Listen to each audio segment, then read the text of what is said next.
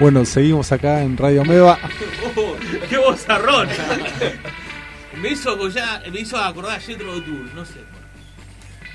No importa, yo tiro y queda rebotando en el aire. Bueno, acá estamos con Fermín. Hola Fermín, ¿cómo andás? Buenas noches. Hola, ¿qué tal? Buenas noches. ¿Estás acá? Gracias por invitarme. No, por favor. Henry, ¿es Fermín? Yo te conozco por Henry. Un nombre está más institucionalizado que el otro. El Henry más conocido. Siempre me decían Fermín y en determinados ámbitos me conocen así. ¿Y si no, Enrique? Sí, claro. Sí, amigos en la calle, entonces Enrique. Bueno. Y otros motes. Contanos un poquito qué es lo de la Sonoteca Bahía Blanca. Bueno, la Sonoteca es un proyecto que tenemos en principio con una compañera de trabajo y amiga que se llama Paola Santiñán. Nosotros tenemos la intención, la misión de brindar a la gente, a los ciudadanos, una herramienta para trabajar la identidad o las identidades de la ciudad, la construcción de ese patrimonio a través de una característica de la ciudad que es el sonido, ¿sí? Que a nosotros nos genera distintas valoraciones.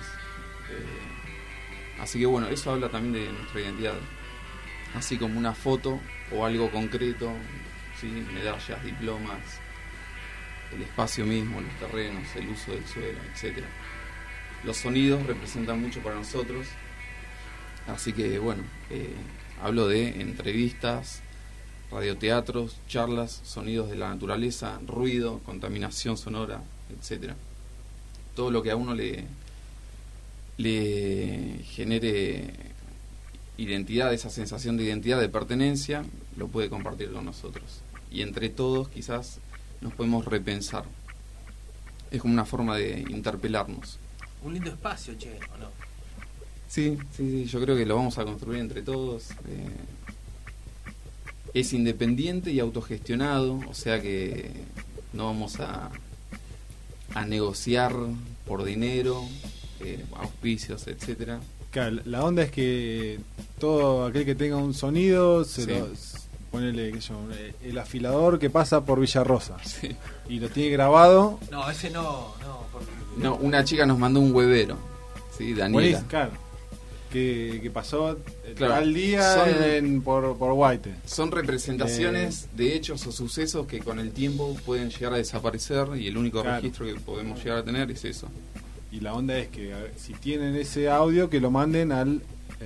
tienen un Facebook ustedes. Tenemos un blog, una cuenta de Facebook y una cuenta de Twitter donde más que nada linkeamos con experiencias similares en el mundo.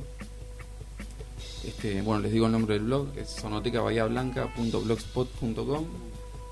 El Facebook es una página, es Sonoteca Bahía Blanca, y la cuenta de Twitter es Sonoteca Bahía.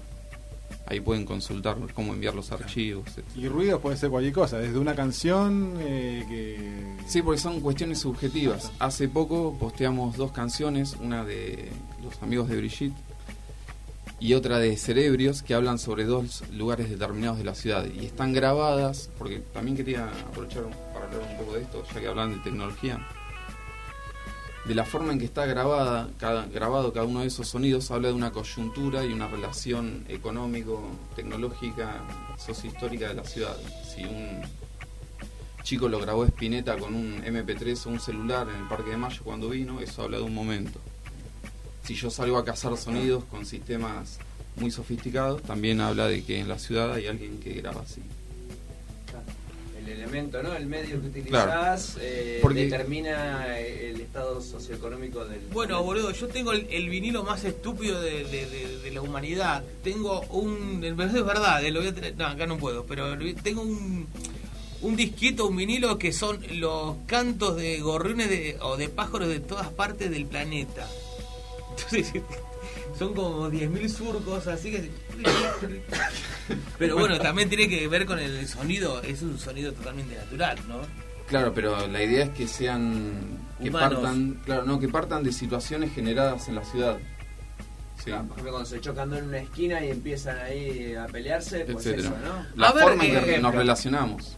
Pensemos un sonido clásico bahiense. Y ahí vos La hablaste sirena del cementerio. Sí, o hablaste de, Perdón, ¿no? hablaste de pájaros, los loros del Parque de Mayo. Ah, bueno, ahí está Los un tradicional sonido. Cómo del cambia el barrio sonido los fines de semana cuando se reúnen los pisteros, la gente que hace tuning, etcétera, y cómo es durante la semana cuando los chicos van a clases y es más intenso y los chicos se fuman eso, por ejemplo.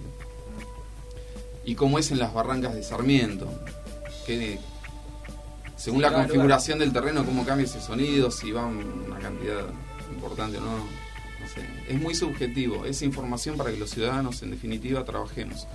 Y el fin último es que la plataforma se convierta en una herramienta pedagógica para que los chicos puedan estudiar o investigar acerca de la ciudad con otras herramientas que no son un diario, televisión. Sí, que está directamente ligado con el lugar donde vos vivas, no va a registrar lo mismo el que está en Colón Almir que el que está del otro lado, ¿no? Y que pueda dialogar eso, las lecturas. Así que bueno, están todos invitados a aportar. Genial. Y esto yendo por ahí, estuvimos hablando hoy, algo más personal con vos, tiene que ver algo con la música, estuvimos hablando de ambient, de noise. Y vos también, en tu caso personal, sí, la ¿también música te atrae por ese lado? Sí, también. Recordemos que Henry es un ex o un actual axila, no sé, sigue en vivo. Ahora estamos tocando con Diego, con el batero, y estamos con dos chicos que tocan la viola que van migrando. Uno vive en San Antonio Este, pero sí, estamos haciendo hardcore. Básicamente, pero sí, la música estuvo siempre presente en mi vida. A los 12 me regalaron una viola y no paré de tocar más. Yo cambié los dispositivos y los elementos y los contextos en los cuales hacía música, un teatro, un escenario, etcétera, pero básicamente siempre está ahí. Escucho mucha música en la biblioteca, eso sí. Nos vamos indeclinablemente acercando hacia el fin del programa.